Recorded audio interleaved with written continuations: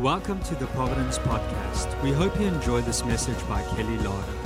If you'd like to stay connected, download our app Providence Community from your phone's app store or visit our website at providencecommunity.org.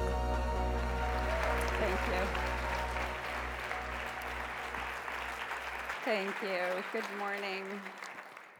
Gosh, what a blessing to be here this morning and to just have a little opportunity to share what God is doing in our outreach. We kind of realize we've been attending here for about 2 years, and a lot of you don't even know what we do. Some of you have been so faithful to help us and support us and volunteer with us, but so often I run into people, I didn't even know that ministry was here. So we're just going to take a couple of minutes to talk about that this morning. Most of you know I am a Bible teacher and travel. I've been doing that since 2011. But God began to stir up in my heart the reality that I needed to lead by example of what loving in action looks like. It's one thing to teach it. It's another to live it. And so I began to pray about, God, where would you have us do this? And he just began to stir up my heart over James 1:27, which says, religion that is pure and undefiled before God is this, to visit the widows and orphans in their affliction, and to keep oneself unstained by the world. And so I just realized as the Holy Spirit was speaking to me that my teaching was doing that second part. I was trying to teach people how to walk in line with Christ, be in the world but not of the world.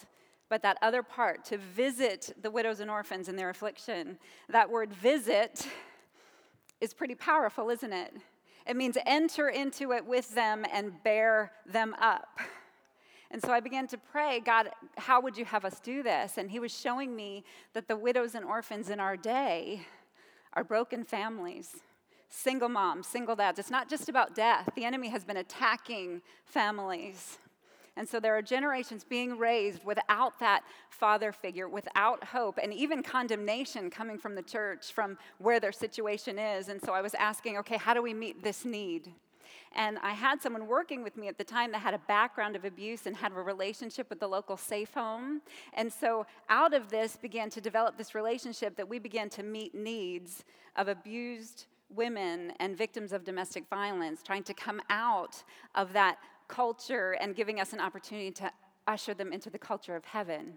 And so what we do is we have a warehouse where we collect items, anything that they might need to start an apartment. Typically, when an abuse victim leaves, they're running for their life. They've got nothing but the clothes on their back and often have kids with them. They've got nothing. So our clients are coming to us from shelters and other organizations that we partner with, that when someone is ready to leave a shelter and get out on their own, and maybe they've been on the housing list and have gotten a way to get started, they've got nothing. So they come to us, and it gives us a way to be an expression of God's grace to them. And so they come in and walk through our warehouse. I think we have a couple of pictures of our warehouse, if you guys have them back there. So we have toiletries, cleaning supplies, that kind of stuff to help get them started. But we also have furniture, appliances, anything that they would need, and they can come in and pick the items that they would want for their home. And so we try to usher them into a place of dignity where they've had nothing. They actually come and get to shop and select and choose. We even have decorations and help them establish a home. And so often they're coming in and they're like, why are you doing this? And we get to tell them it's because God loves you. And we want to be an expression of that love. That's what it's all about, ushering them into the Father's heart. And so this gives us an opportunity to become a part of their life, to enter into relationship. I think, did we have a picture, I think, of a moving team?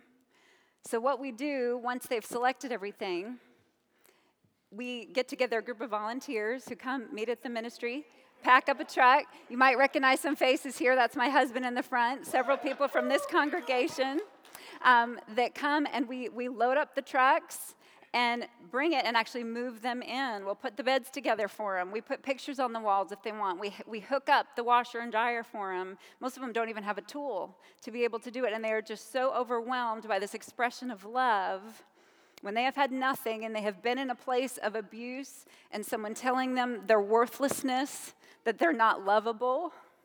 So many times I have heard that is the lie that is spoken again and again. You're damaged goods and no one could love you. And I just take him in my arms and hug him. No, I love you and God loves you and I'm going to walk with you on this journey. So another part of what we do is we help them financially sometimes when they have that need. We pay the security deposit to help them get into their new place. We always make sure that there's going to be income coming in, that they can sustain it, and we pay it directly to the lease company or the renter. But we just want to help them get on their feet, help them keep going. We just believe that we are to invite them into this community because they're coming from a broken family, and we want to be the family of God coming around them and showing them what love can look like and being that community for them when they've got nobody else. They come to us. And God has just been exploding in the last couple of months in the ministry.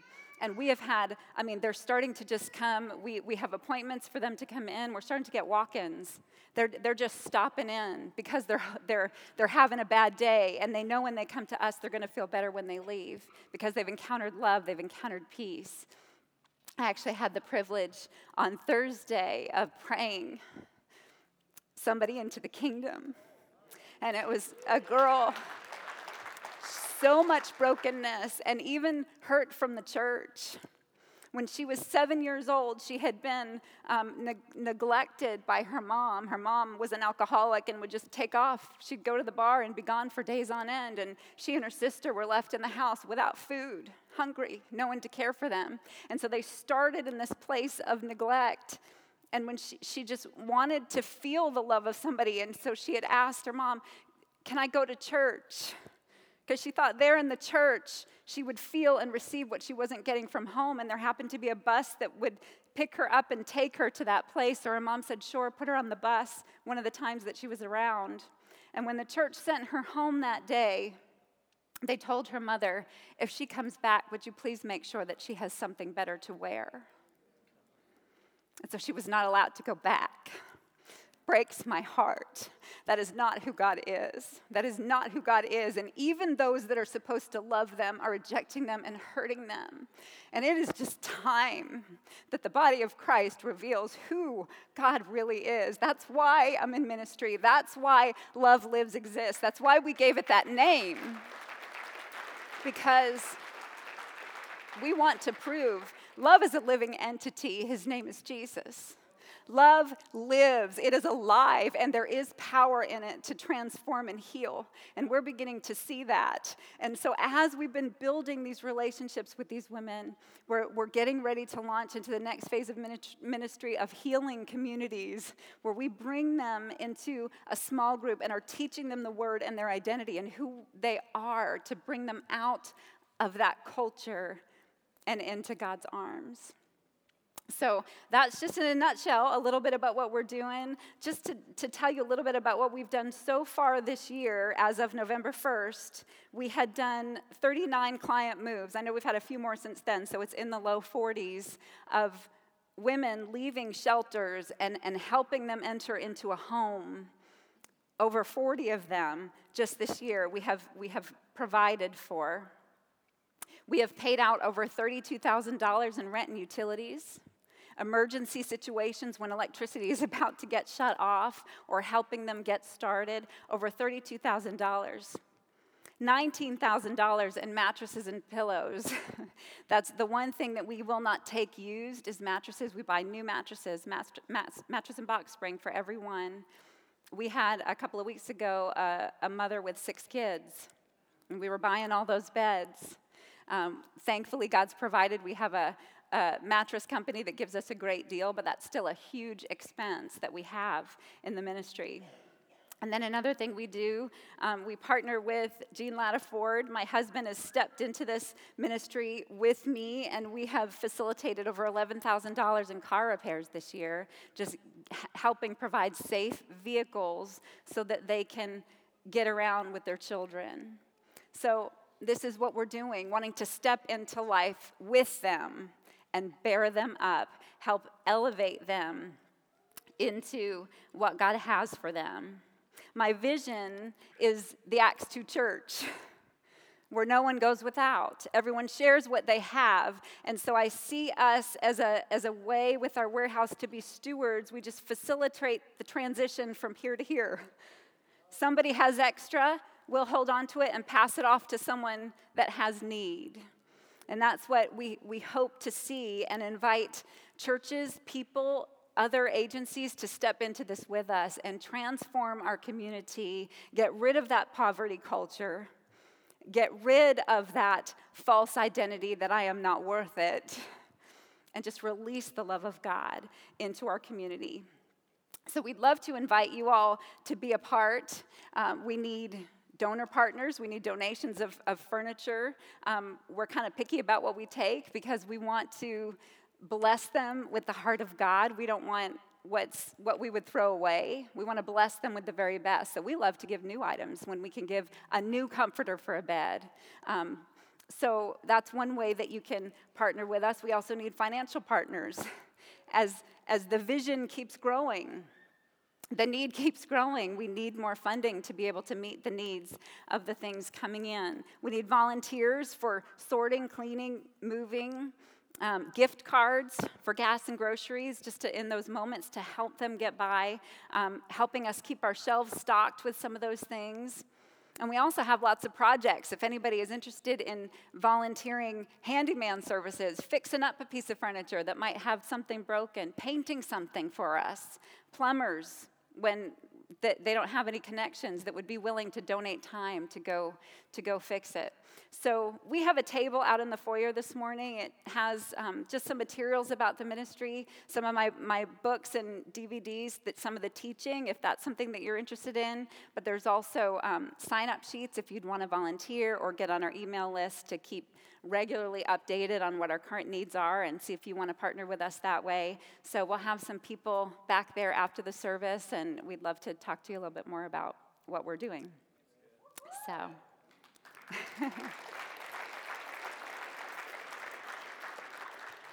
So that said, that leads us into this message that has been burning in my heart. And I want to talk to you this morning about identity, because domestic violence victims are not the only one in need of healing.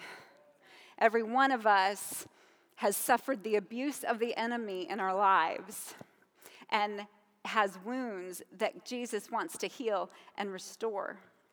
That's what he came to do. That's what he came to do. He came to literally bind up our wounds, not cover them over, not hide them and pretend it didn't happen. He came to deal with it. When Nathan started preaching on healing a couple of weeks ago, my heart was just jumping. A couple of us that have been involved in the mission of our ministry just felt like, we just all wanted to stand up and yes, because this is where God's been taking us. The healers must be healed.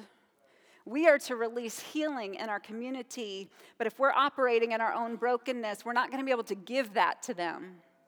And we need to understand that. The enemy has brought so much confusion to the church. We don't know who we are. We don't know who we are. He is waging war on identity. We see that in the church, and we see it in the world, don't we? There's so much confusion. People don't even know what gender they are. Identity is the source of the enemy's attack. And so I want us to consider the question today of why. Why? Why is identity so significant to the enemy? What does he fear that makes identity his target? And so to answer this, we've got to go back to the beginning. We're only going to look at a couple of verses of Scripture today, but we're going to Genesis 1, starting in verse 26, and see what God shows us about identity. Now, this is the passage of Scripture where God declares his intention over man at the very beginning. His first command is what? You might be able to say it with me. Be fruitful, multiply, fill the earth, right? This is what the calling of man at the beginning. But we need to understand that this is not just about population. God had something very specific to accomplish, and we'll understand it when we look at the context of the command. So we're going to start reading in verse 26. Then God said, he's just made the earth, he's just made everything else in it, and he's about to create the pinnacle of his creation. And he says, let us make man in our image, after our likeness, and let them have dominion over the fish of the sea, and over the birds of the heavens, and over the livestock, and over all the earth, and over every creeping thing that creeps on the earth. So God declares his intention. This is his thoughts. This is what I'm about to do. And so he does it in verse 27. So God created man in his own image. In the image of God, he created him. Male and female, he created them. This is significant to God. He does not waste words. If he's repeating himself, there's something he wants us to notice. And he's just mentioned image 4 times in 2 verses. So God created man in his own image. And just in case you missed it when I just said it, I'm going to repeat myself. In my own image, I created them. Male and female, I created them. And so he's looking at more than procreation. He is not just interested in multiplying people. He wants to multiply image bearers, carriers of his own identity, that he poured himself into us and then called us to pour it out on the earth. And so he creates man in his image and immediately speaks a blessing over them in verse 28. And God blessed them. This is significant to us too. He literally speaks a blessing over those that he just created. And what happens when God speaks? Something occurs. Power is released, right? All of creation, let there be light, there was light. He blessed them, be fruitful. So as he spoke the blessing over man, the power is released to accomplish that desire. And so man became, in that moment, fruitful with the ability to multiply and fill the earth. We came under the blessing of God. So he says to them, be fruitful and multiply and fill the earth and subdue it and have dominion over the fish of the sea and over the birds of the heavens and over every little thing that moves on the earth. There are 2 obvious things highlighted in this passage. The first is image. The second is dominion. Identity and authority. These 2 are linked. And so God proclaims his purpose over creation. He says, bear the fruit of my image, filling the earth with who I am, and from that image, rule the earth. That was the blessing at the very beginning.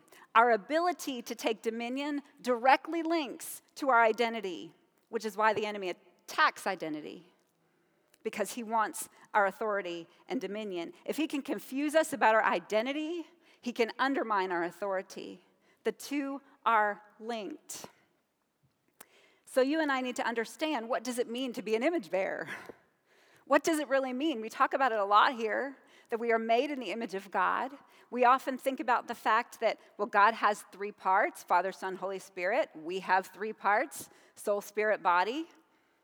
God has free will. We have free will, intellect, those things that we are made in his image. But we forget what I believe is the most important part, is that we had his character, the image of God, the character of God. We shared it with him, his own nature. In the beginning, man expressed God's identity, his own attributes, all that he is. So God pours his own nature into man, giving us his image, and then calls us to pour it out on the earth and fill the earth with who he is. That's what it's all about. It's not about just filling the earth. It was about filling the earth with the identity of God, the character of God, the nature of God, the heart of God. Everything that he is that makes him good was supposed to pour into man and pour out. We see 2 characteristics of his nature already in these verses. When God said, let us make man in our image, one of his characteristics is fellowship. God himself is relationship. It's a part of his identity. It's who he is. He never operates outside of it. So for us to be image bearers, we are also going to operate in fellowship, in community, fellowship with him and fellowship with others. It's a part of what makes us like God, bearing his image that way. God does not move apart from relationship. It is his identity. That's why after he created man, he looked, and it's the first time in all of the creation story that we hear, this is not good. It was not good for man to be alone. Because part of God's identity, his image in us, is fellowship, community. No wonder Jesus said, where two or more gather, there I am. Why? He manifests as we agree with his image. That's his image, fellowship. So the unity of us coming together manifests him. And that unity is another part of it. We're told about God, the Lord, our God, the Lord is one. It's not these three different parts operating against one another. They operate as one. Unity is a part of his nature. He always operates in perfect agreement. Fellowship without disagreement. That's the image of God. Part of his character, part of his nature, what we were created to be. And we see that theme of agreement all through Scripture. When we're told to confess him as Lord, that word confess literally means to agree. I'm stepping into agreement with God about who he is. When I confess my sins, I'm stepping into agreement with God that this is hurtful and this is wrong and I want to be different. And we see God manifesting again through agreement when Jesus said in Matthew 18:19, again I say to you, if two of you agree on earth about anything they ask, it will be done for them by my Father in heaven. Why? Two people stepping into the image of God manifests him in that place. God manifests on earth as his image is revealed. That was the plan from the very beginning. God showing himself, revealing himself, not on his own, but through people, his image bearers, as we revealed who he is. And so his command, bear the fruit of my image, multiply it, and fill the earth with all that I am. God describes his fruit for us in Galatians 5:22. But the fruit of his Spirit is love, joy, peace, patience, kindness, goodness, faithfulness, gentleness, self-control, the image of God, declared for us in Scripture. This was the fruit originating from man in the beginning. Love, joy, peace, patience, kindness. Can you even imagine it? A world in which every person reflected the nature of God, the character of God, the image of God, life-giving, loving. Everything that we did would have perpetuated life, joy, peace, all that he is. That's how we began.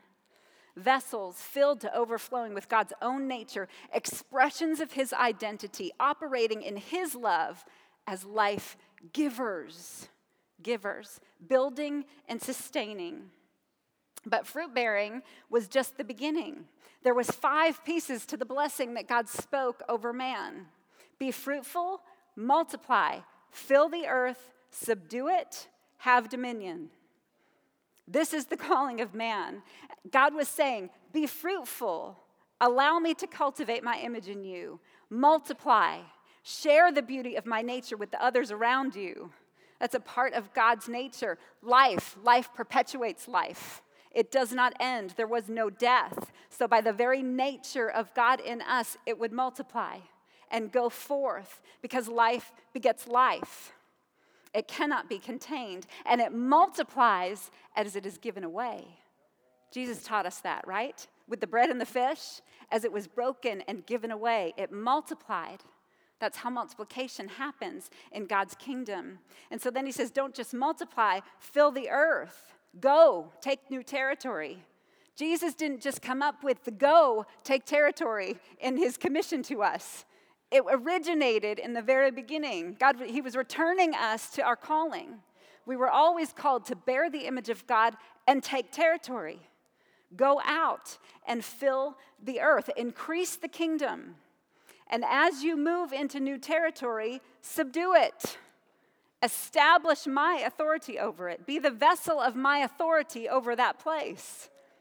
And then as you take authority over it, have dominion. Maintain it.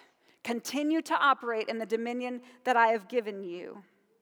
This is God's kingdom purpose, proclaimed from the very beginning when man first comes on the scene. Bear my fruit, fill the earth with my image, establish my kingdom on earth as it is in heaven. Intimacy with God, life flowing from God out onto his creation. But then the serpent entered, didn't he? The deceiver who opposes God and wanted the authority that God had given man. And identity empowers authority.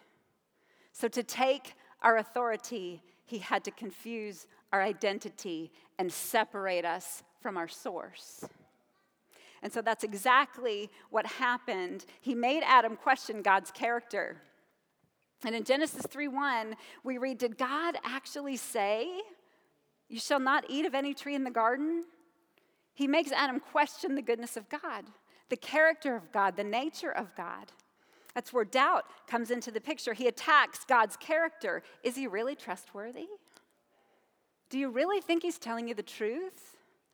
Exactly the same thing he does with us today, isn't it? Questioning the character of God, the identity of God. Who is God? And he causes him to question. He always attacks truth because life flows through truth. Jesus said, I am the way and the truth and the life. It's not one or the other. So when we detach from the truth, we detach from the life. It comes to us through the truth. So when he can convince us to believe a lie, he detaches us from the truth, which is the source of life. And he wields his own will in our life instead of God.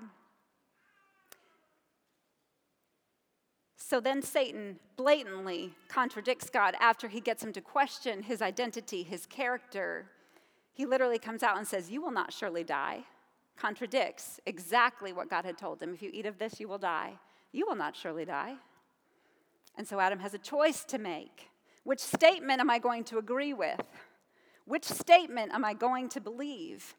And Adam trusted Satan, and Satan took authority over man's heart. He chose to agree with the lie instead of God. And here's a truth that we need to understand. We come under the authority of whatever we agree with. We come under that authority. When Adam was in agreement with truth, that was the seed that was in his heart originally, the word of God, the truth of God. He was under the authority of that word and operated in righteousness. When he detached from that and attached himself to the lie, he came under the authority of the liar. And then the enemy was able to have his way. When he did that, he planted a new seed in man's heart, enslaving it with sin. And so when he did, he changed the type of fruit we produce. We're still under the blessing of God. Be fruitful, multiply, fill the earth. Only the fruit that is coming out of us does not resemble the image it was supposed to. It now resembles the enemy who has taken authority over our hearts. Be fruitful, multiply, and fill the earth. Love has turned to hate, giving to taking. The fruit we bear no longer reflects God's image, but the enemy's. Instead of unity, we have division and discord. Satan's image. He's a divider, a separator. He breeds separation, blame. We see that immediately in the garden. When Adam and Eve fell under the authority of Satan, they separated from one another, started blaming each other. It was her fault. It was his fault. No, it was your fault, God. Blame immediately enters. Accusation is the enemy's nature, not God's. We're told in Revelation 12:10 that he is the accuser of the brethren. And he stands before God and accuses us to him day and night. When we operate in accusation, we are not standing as an image bearer. We are revealing the image of the destroyer. We're aligning with him. And when we do it in the name of Jesus, we're deceiving people about his character. We are called to reveal the authenticity of who he is, the love that he is, the life that he is, the unity that he is, the fellowship that he is. That's our calling. But instead of fellowship, we isolate ourselves. We operate in competition and jealousy, image of the enemy. We operate in fear, the image of the enemy. The fruit of God's Spirit, which was meant to nourish and grow and sustain life, has been overshadowed by another image, the enemy's fruit. He exchanged love with fear and self-protection that breeds hate. Sorrow overtook our joy. We find ourselves crushed under the weight of depression. How many of you in this room feel the weight of that? It's because we come under the authority of one who is a depressor, and we're allowing him to convince us that that's where we can stay. It's not who we are in Christ. Instead of peace, we naturally worry. Anxiety and stress rule over us. He robbed our peace.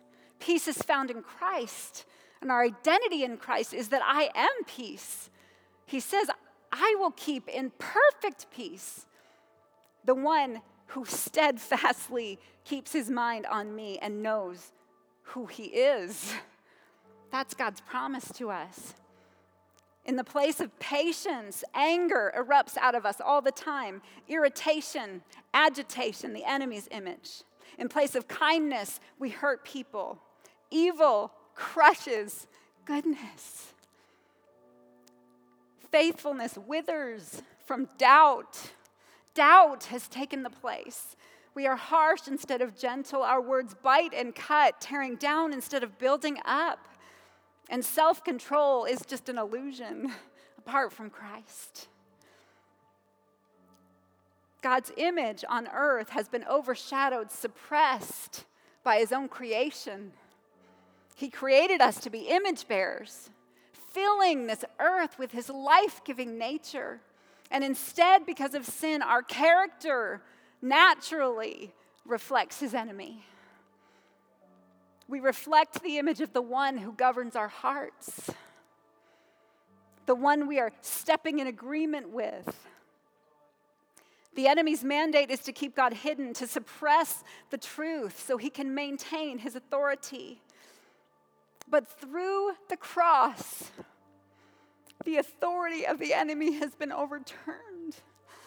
Another expression of who God is, his true identity, he is love.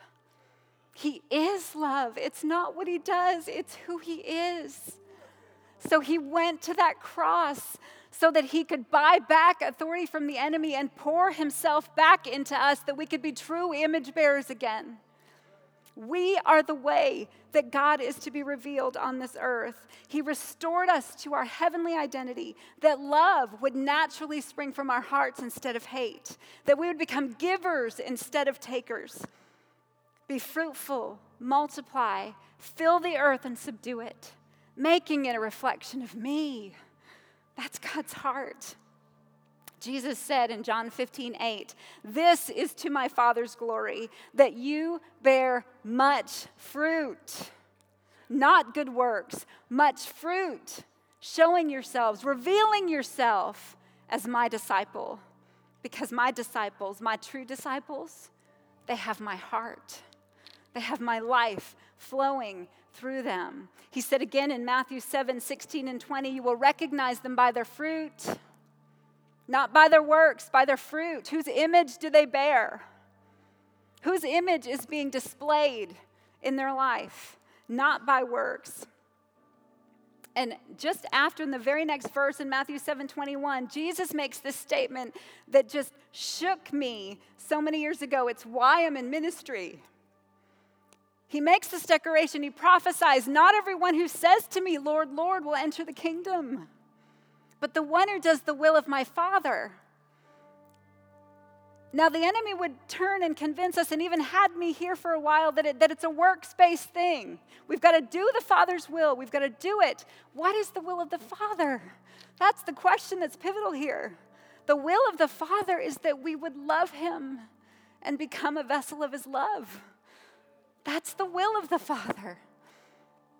Old Testament, New Testament, you shall love the Lord your God with all your heart, soul, mind, and strength. Jesus, when asked, what is the greatest commandment? He said it's this: love the Lord your God with all your heart, all your soul, all your mind, all your strength. Let all that you are submit to all that God is and be transformed and become a carrier of his heart.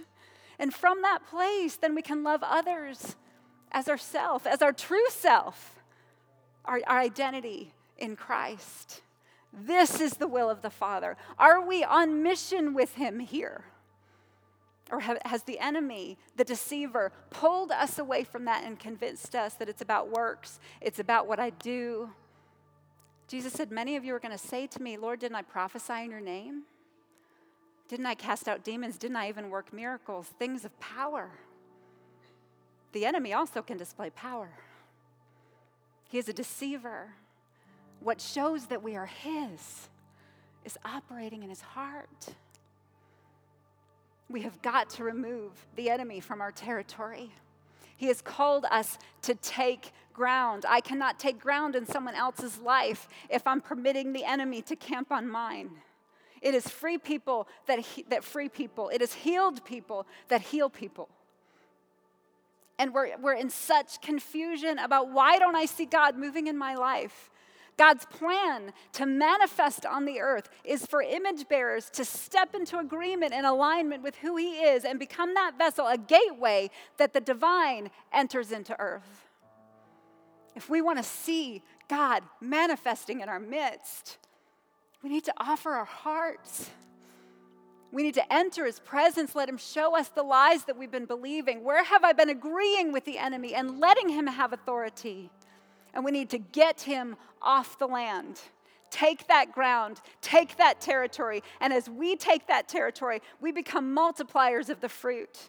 It takes over us. It can't help it because he is a multiplier. He is a life giver. It is who he is. And he is so, so loving. God's been taking me on a healing journey in these last months.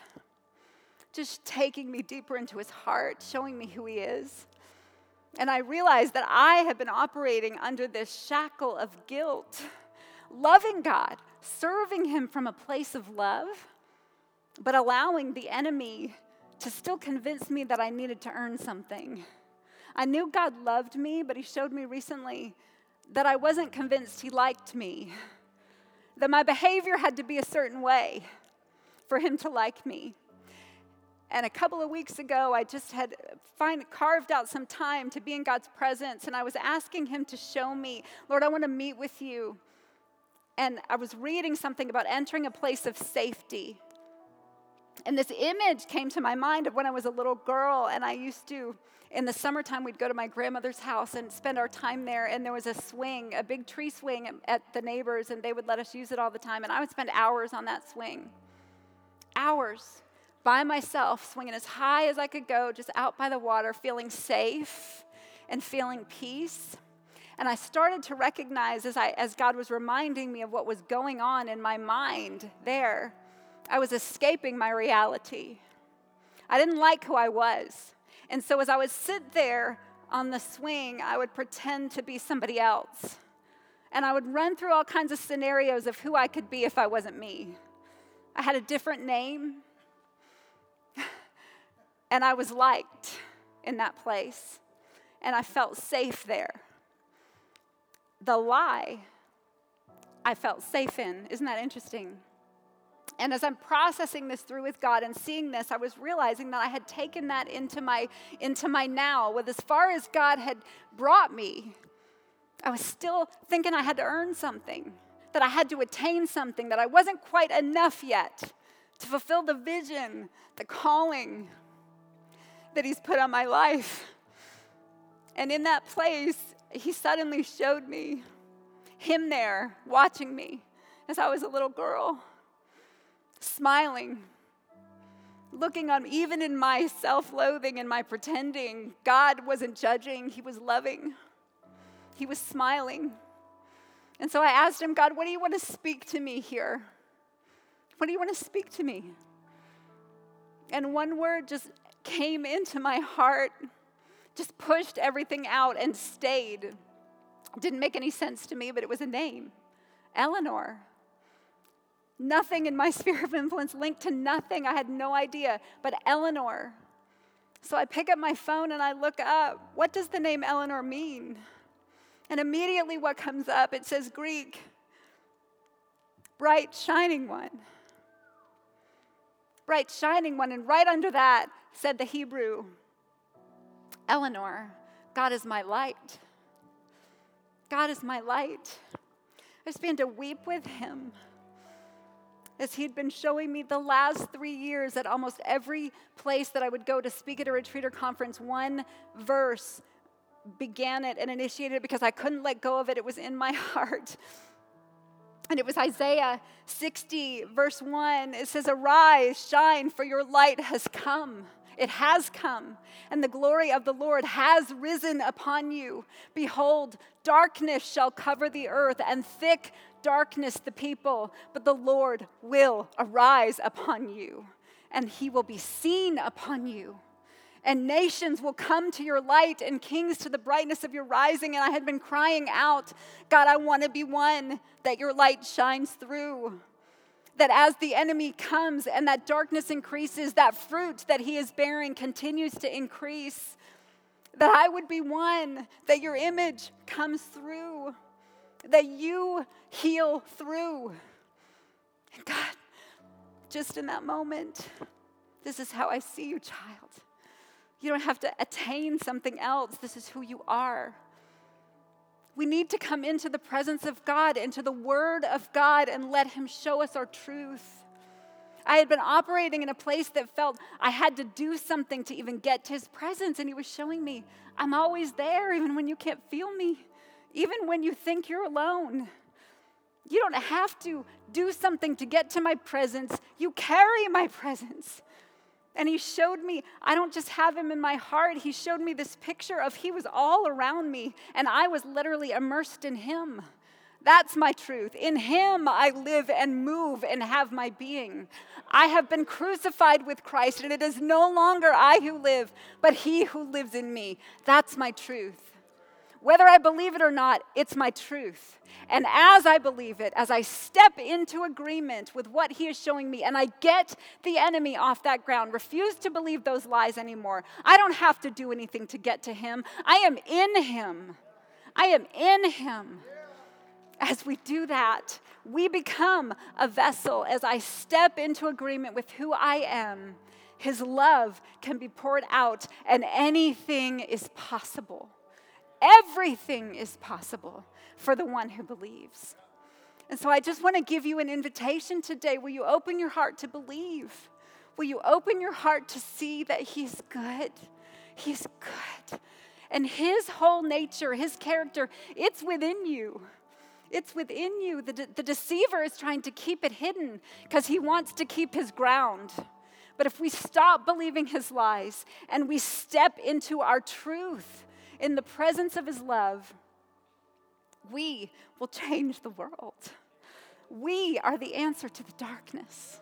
We are his answer, his gift.